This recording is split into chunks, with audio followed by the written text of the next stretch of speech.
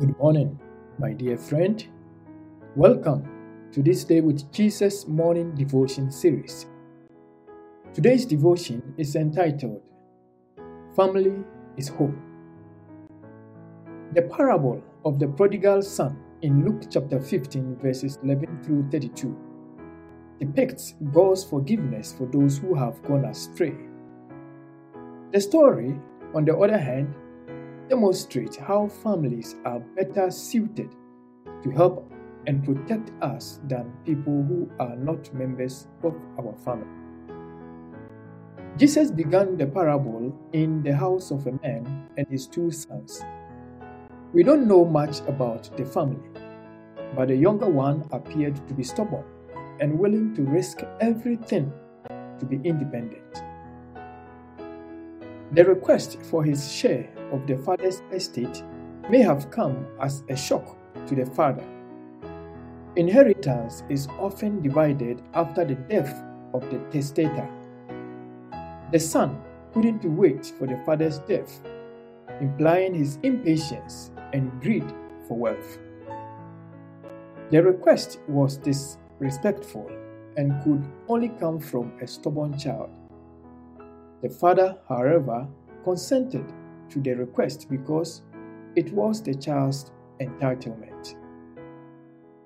The son gathered everything he had and traveled to an out-of-reach country. He broke ties with his family because he cared only for himself. He went out a stubborn boy and as a result made many unwise decisions in squandering his wealth. After wealth and everything had failed him, he resolved to return home. When no one was caring for him, he remembered his good father. When he had nothing to eat, he remembered his father's sufficiency. The boy missed hope. God gave you a family as your first citizenship. Families provide support and security during tough times. Many things in life may fail, but your family will always have your back. Godly families always foster a deep love for the church. Let us be thankful for our families.